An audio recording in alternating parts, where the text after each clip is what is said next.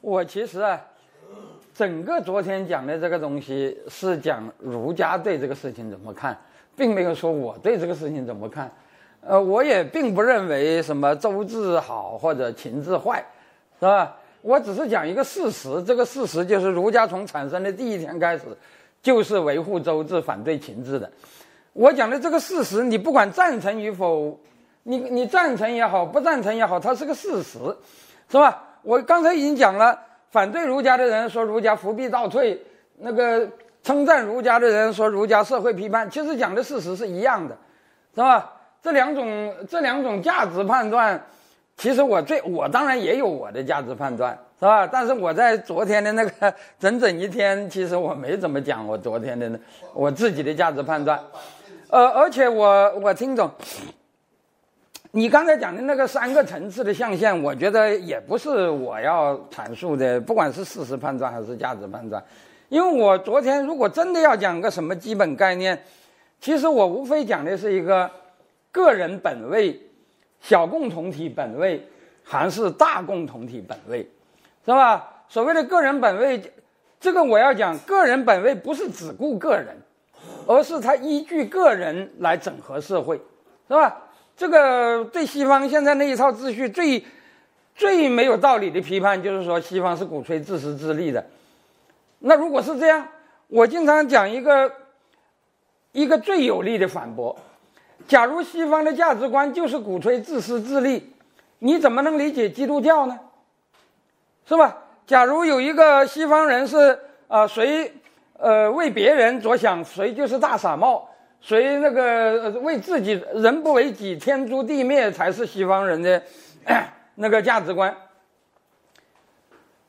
那大家知道，在耶稣这个故事，在基督教的这个故事中，耶稣不就是个大傻帽吗？在与耶稣相关的故事中，最自私自利的人是谁呢？大家想想。对呀，那为什么西方人不崇拜犹大呢？是吧？所以我觉得这个个人本位只是说，我们这个社会要以承认每个人的人格和独立意志为基础，然后用某种机制把它整合起来，是吧？所谓的什么自由啊、民主啊、什么宪政啊等等，其实都是这样。那我当然是支持这种看法的，而且我认为人类也是向这个方向努力的。但是你要说这有什么科学的依据？我的科学依据很简单，那就是至今为止我们没有发现人类是一个共脑人的结构，是吧？这个人的脑袋都是每一个人只有一个的，所以要说每个人都有价值偏好，这个价值偏好的主体就是每一个人，是吧？这和什么主义是无关的。我当然都可以说每一个人或者每一个民族、每一个国家可能有不同的价值偏好。如果把人类这个，因为你是搞科学的，往往会认为人类也只不过就是生物的一种，是吧？在这个角度上，我觉得因为我们知道很多生物的习性是不同的，是吧？比如说蜜蜂和那个和蚂蚁，那就是社会生物，它不可能单独生活的，是吧？你可以说它们都是天生的社会主义者。你不可能要求那个蚂蚁和蜜蜂去单干的，是吧？相反，有一些动物它就是独往独来的，像老虎，是吧？老虎就是雄吃兽，也只是在发情的时候在一起，是吧？那完了那个事他们就分开了，是吧？他们基本上就是独往独来的。但是我要告诉你，即使是这2种差异如此大的，他们的这个生存也是有赖于他们的独立意志的，是吧？不信的话你就说因为我认为蚂蚁和蜜蜂是社会主义者，所以他们应该生活在一个我设定的集体之中，是吧？比如说我把一个蜜蜂放到蚂蚁群里，或者我把一个蚂蚁放到蜜蜂群里，或者甚至就是在蜜蜂中，我把一个蜜蜂群中的蜜蜂抓出来放到另外一个群里，或者我想把2个蜜蜂群合并在一起，都是不行的，那必死无疑的。为什么呢？因为即使他认同集体，他也只能认同我所认定的集体，而不能认同一个你所认定的集体。你明白我的意思吧？即使我们都是要加入人民公社的，我也至少应该有我选择加入哪一个公社的自由，是吧？你不能说因为我是社会主义者，我就随便安排你的命运，那是不行的，是吧？基于这一点，所以我觉得一个，我不说好坏，说好坏可能有点价值观的嫌疑。我说从人的本性而言呢，是吧？所有的人都应该是追求这样一个体制的，但是经常追求不到，是吧？因为历史本来就不是由价值观构成的嘛，是吧？历史是一个现实路径嘛，那么我们要解释的就是这个路径，是吧？我这里讲的和那个什么民主啊、独裁啊都没有什么关系，我只是说每一个人的人格都应该得到尊重。假如我们可以做一个假定，假如我们所有的人在完全没有任何制约的情况下，我们就认为我爹，是吧？我们就愿意无条件的把一切献给他，这里头没有任何强制，是吧？你就是反对，不会拿你怎么样，但是我们都发自内心这样，我觉得这没有什么不好啊，是吧？我并不说是我们一定要把谁先翻下地，是吧？或者谁，是吧？那问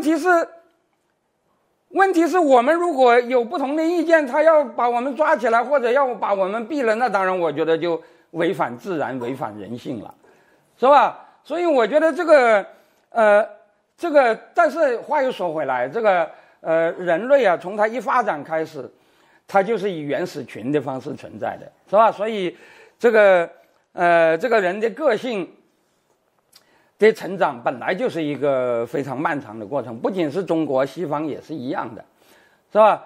那么这个过程有的地方顺利，有的地方不顺利，那么我们研究这个过程当然就是很有意义的，是吧？那么你要说比方说吧，我简单的讲，每个人都希望有自由，是吧？你说这个东西怎么实证呢？我说这个实证很简单嘛，是吧？有的人说自由这个概念是西方人发明的，中国人没有这个概念。但是很简单呢，我曾经讲过一个最普通的一个说法，不管是中国人还是西方人，监狱都是要上锁的，如果监狱不上锁，这个人肯定跑了。这说明了什么呢？这说明了所有的人都愿意自由自在的，是吧？不愿意待在监狱里头的，是吧？把他关在监狱里头都需要有强制的。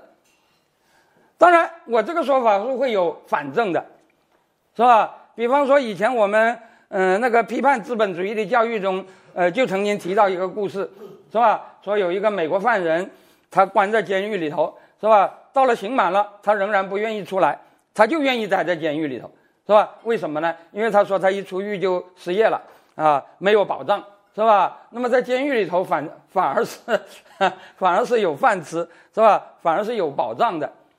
那么这个故事说明了什么呢？其实我觉得在中国你要找这样的故事也是很容易的，是吧？那么这个故事说明了什么呢？你能说明他不希望自由吗？是吧？其实我觉得啊，这个故事不足以说明他不希望自由，但是可以证明一点是什么呢？就是在人的价值体系中，除了自由还有别的，是吧？不管是中国人还是西方人，没有几个人是不自由勿宁死的，是吧？尽管这个口号好像很浪漫，是吧？而且大家知道美国每一个州都有一个格言嘛，如果你们去过美国的话，就知道连他们那个车牌上，每一个州的车牌上都打了一个格言。我记得那个新罕布什尔州的那个车牌上的格言就是这句话，是吧？那个 freedom or die， 是吧？就是自由或死亡，或者说叫不自由勿宁死，是吧？但是我相信每一个民族的绝大部分人，其实不自由，他们还是愿意苟活的，是吧？你想想是不是？如果不是这样，那世界上怎么会有奴隶制？怎么会有农奴制？怎么会有那个独裁？怎么会有奴役呢？这个事情不管是中国还是西方都存在过的嘛，是吧？如果不自由，他们就要死，那人类从一开始就不应该有这些这个不自由的现象存在，是吧？这个问题在哪里呢？问题就在于人们是希望有自由的，但是人们还希望别的，是吧？很重要的一条就是在人的天性中，人是需要保护的，或者说人是需要安全的。这个安全有赖于一个外在的保护。那么为了稀图这个外在的保护，人们愿意牺牲自由，或者愿意拿自由来交换，是吧？比方说，如果你出去面临风险，那你就很有可能，是吧？牺牲一部分自由来寻找某一个庇护啊，甚至待在监狱里头都有可能的。只要监狱里头有我讲的所谓社会保障，是吧？你就说美国人是希望自由的，那911以后美国人就愿意放弃很多自由啊，是吧？这个你不能说，我觉得以前呢，我们那个文化决定论者包括我本人在80年代都写过文章说西方人就是天性喜欢竞争，喜欢冒险，而中国人就是喜欢有一个什么共同体的庇护。现在我觉得这个说法是错的，是吧？如果西方人就天性喜欢竞争，喜欢冒险，不喜欢外在的保障，为什么他们现在会有福利国家呢？是吧？为什么大多数人在很多国家愿意投票选举一个高税收、高福利的那个体制呢？是吧？所以我要讲啊，社会主义和自由主义其实都有它的人性根基的，是吧？社会主义的人性根基就是人需要有保护，是吧？为了得到保护，人们是可以交出他的一部分自由的，是吧？那么自由主义的人性根基就是每一个人都有自由天性，哪怕是社会主义者也有，是吧？我刚才已经讲了，连蜜蜂、蚂蚁这种社会动物都有的，是吧？那么问题在哪里呢？问题就在于，假如人有不同的这种价值取向，那么你就应该，是吧？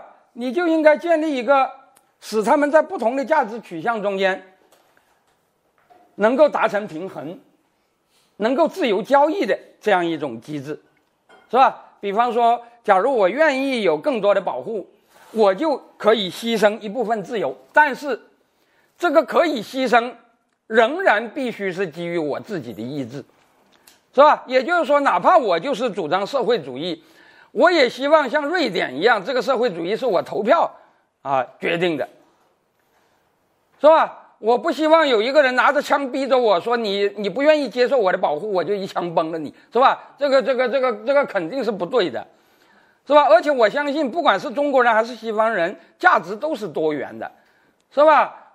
如果真的要讲什么不同的价值取向，那不是在东方文明和西方文明之间，而是在东方文明和西方文明内部。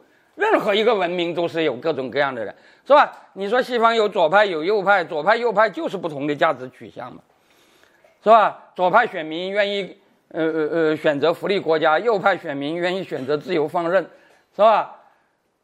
宪政制度的好就是好在它给了所有的人一个选择的机会啊，是吧？但是你要说好的东西是不是就一定能实现呢？这就是另外一个问题了，是吧？我当然有我的价值判断，我昨天其实没有，我认为我是没有去宣传这个价值判断的。但是如果你要讲我真的有什么价值判断，当然也有，是吧？但是我认为这个价值判断和描述历史的这个因果关系应该是分开的，是吧？我当然要讲为什么这个价值判断在中国一直都没有实现，是吧？那么我讲了为什么，当然还要讲为什么会有这个为什么，也就是说从原因以后还要讲原因的原因，或者原因的原因的原因，是吧？只不过我其实在车上在很多地方都讲过，我不愿把这个因果链条给绝对化，是吧？也就是说从2000年以前的一个什么事件就决定了我们2000年以后必须或者说必然会怎么样，我是不承认这一点。但是描述这个因果链条，我觉得是历史学应该尽的义务，是吧？我的证明到此结束。